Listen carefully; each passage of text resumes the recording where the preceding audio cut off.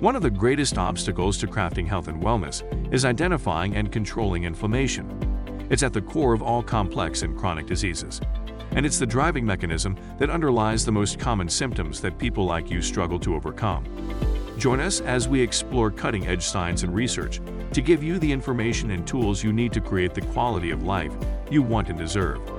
And now, here is the host of Inflammation Nation, Dr. Stephen Noseworthy.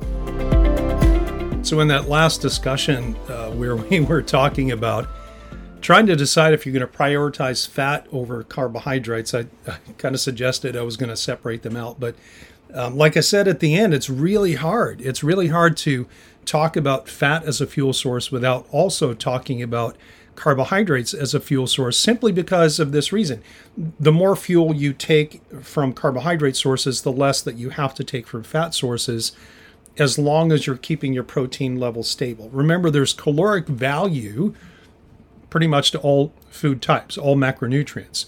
Protein and carbohydrates both have about 4 calories per gram, whereas fat is a much more energy-dense source. It's got about 9 calories per gram of fat.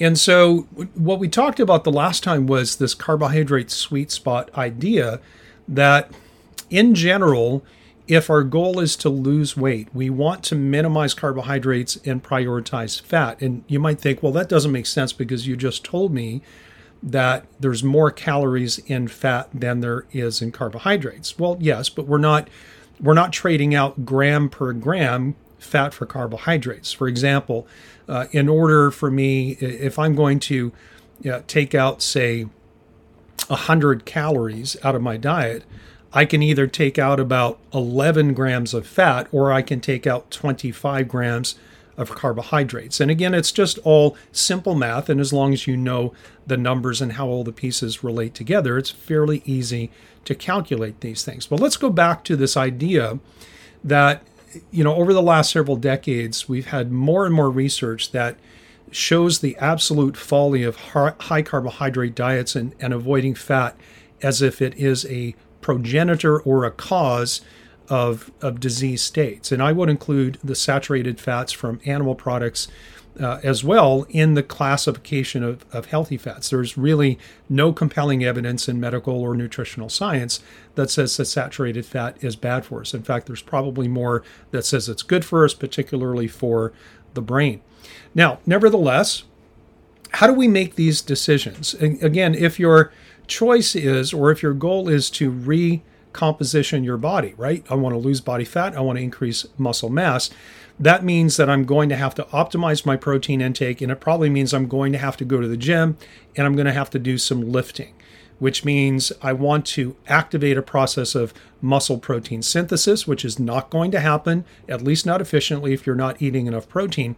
But then the question comes as to how are you going to fuel that activity? And it really depends on what kind of activity it is that you're looking for. So if you are a typical gym goer, you're just joining a gym and going in and you're doing kind of standard bodybuilding routines where maybe you're on a circuit, or you're breaking up your exercise into different body parts on different days, and you're doing sub-maximal training, meaning you're not constantly pushing your limits to get stronger and bigger and stronger and bigger, then chances are you need to limit your carbohydrates to the point where you're consuming the lowest amount of carbs possible to still function well and to fuel your activity as well as your recovery, meaning you're going to get most of your fuel sources coming in from fat from your diet, but ideally you're going to be burning your own body fat as a fuel source. And this is where things like caloric deficits come in. Because I'll tell you right now that even if you hit the right macronutrient profile in terms of your carbohydrate and your fat balance,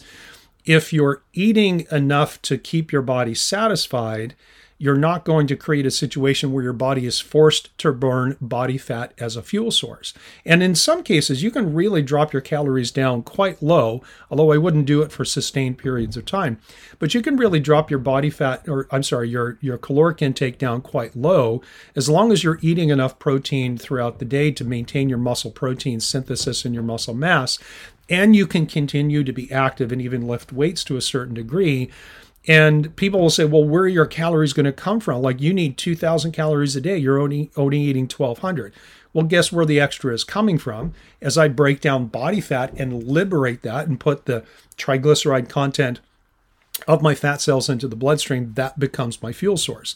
So I'm either going to burn the energy I'm consuming, or I'm going to burn the energy that's stored in my fat cells. And that's really ultimately what the goal is, hence the general requirement for a caloric deficit. So the carbohydrate sweet spot is a very good place to start. And that's really a comfortable place for most people, because not everyone adapts very well to going lower carbohydrate or even towards the ketogenic state. I would tell you that, again, as a general rule, if you struggle dropping your carbohydrates down, and if you struggle to get into ketosis, or you can, but it's a miserable ride for you, you have that keto flu and you just feel like crap all the time, I'm telling you right now that you have a blood sugar issue. A blood sugar, let's say electrolyte issue, and those things tend to go hand in hand. In fact, most of the people who struggle with low-carb diets and ketogenic transitions have what we call reactive hypoglycemia. And that means that if they go too long without food, or if they eat too little calories throughout the day, then, they get shaky, they get irritable, they get lightheaded, they get some kind of a symptom, and then they eat and they feel better. You might remember those Mars bars commercials where people get hangry and turn into a diva, and then they have a Mars bar and they turn back to normal. That's, kind of like the idea of reactive hypoglycemia. But what I have observed throughout my career, and I've confirmed this with other colleagues, is that the more profound that symptom picture is, the less likely someone is to adapt to a low carb and certainly a ketogenic approach. Doesn't mean you can't get there. It just means that you might have to hang out in the carbohydrate sweet spot for a period of time before you start to drop your carbs even lower and really shoot to start to get into that ketogenic state. Well, let's talk about quality then, because if we know that in general, we're going to have to actually, no, let me pause that and put that for the next discussion. And I want to finish off this concept before we move on to something else. But eventually, I think we want to talk about choices in terms of quality of protein, fat, and carbohydrates, because you can have a great macronutrient profile, but if you're eating crap sources of those things, then that's not going to help you all that much either. That will tend to promote an inflammatory response. So when we start looking at the carbohydrates, the potential sensitivity to lowering carbohydrates too much or too quickly, and then filling in the rest of your caloric requirements with healthy fats, I would say that the two main determinants of how many carbohydrates you need are going to be your sensitivity to lowering your carbs. Do you have a symptom picture that is consistent with reactive hypoglycemia? And the second thing is, how intense is your physical training? So, for example, if you are in, let's just pick two things. If you are working out at a CrossFit gym, or maybe you're doing Orange Theory Fitness, where you're working out at 85% of your theoretical maximum heart rate on a regular basis, and you're doing that 4, 5, 6 days a week, there's a good chance that you're probably going to need more carbohydrates in your diet than if you weren't doing that type of activity. And again, these are general considerations, because I know plenty of people who can actually, in fact, I know people who are full carnivores who literally eat zero carbohydrates, and I mean zero.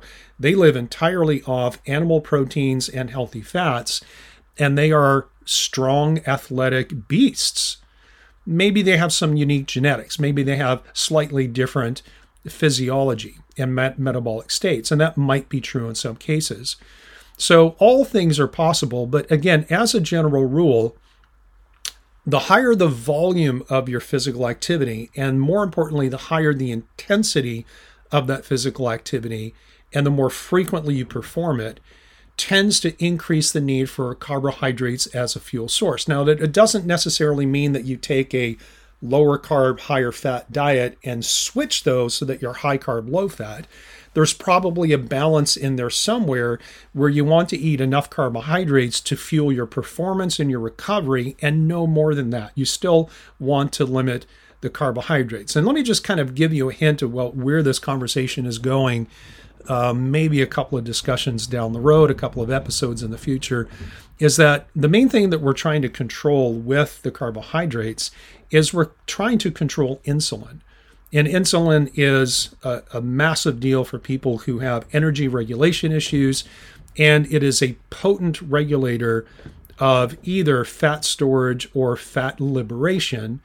And it's one of several metabolic switches that either determines you're either storing fat or you're burning it, and so on. So that's where we're eventually going, and we'll link that to inflammation once we get there. But the concept is this. The more muscle mass you have, the heavier the weights that you lift, the more frequently you do that, the longer you spend in the gym, chances are you're going to need more carbohydrates, but you don't want to eat ad libitum. You don't want to eat freely carbohydrates and not track them, and you still want to find the balance. If on one hand, we're trying to find the lowest amount of carbohydrates people can eat and still function well on, when it comes to increasing carbs to fuel performance and recovery, we want to limit the maximum number of carbohydrates that we can perform and recover and eat no more than that, at least on some kind of a routine basis. So going back to kind of the methodology of what I've been laying out here is we set calories as the primary goal, and that's a daily target that we try to hit or get very close to. Then we set our protein target based on our body weight and what our goals are. And I suggested a range of 0.8 to 1.0 grams of protein per pound of body weight, and that's your current body weight. Yes, there are different ways to do it, and I kind of understand the pros and cons of all of those, but I'm trying to keep this simple for right now. And once we have those targets set, then we decide the balance between carbohydrates and fat as our primary fuel source. Most people are going to benefit from limiting their carbs to at least the sweet spot to begin with, and then playing with dropping it further to see if becoming ketogenic actually works for them. However, the more dominant their reactive hypoglycemic pattern is, or symptom pattern if they have it, the less likely they will thrive and do well dropping the carbohydrates. We can work them into that over time. And once we find where our carbohydrate intake needs to be, then we add the rest of our calories in with healthy fats. In the next discussion, we'll start talking about quality of choices, because sometimes that does make a difference. Thank you so much for listening to the Inflammation Nation. If you found this episode valuable, please rate, review, and subscribe to our podcast. Be the first to know when a new episode drops so that you can stay on top of your game. It also helps others like you find the answers they need. And why not head over to my main website, drnoseworthy.com, that's drnoseworthy.com, to explore my personalized functional medicine coaching programs, submit a question to the podcast, maybe take a quiz, or even reach out to me using the contact form that you can find there. We'll see you next time.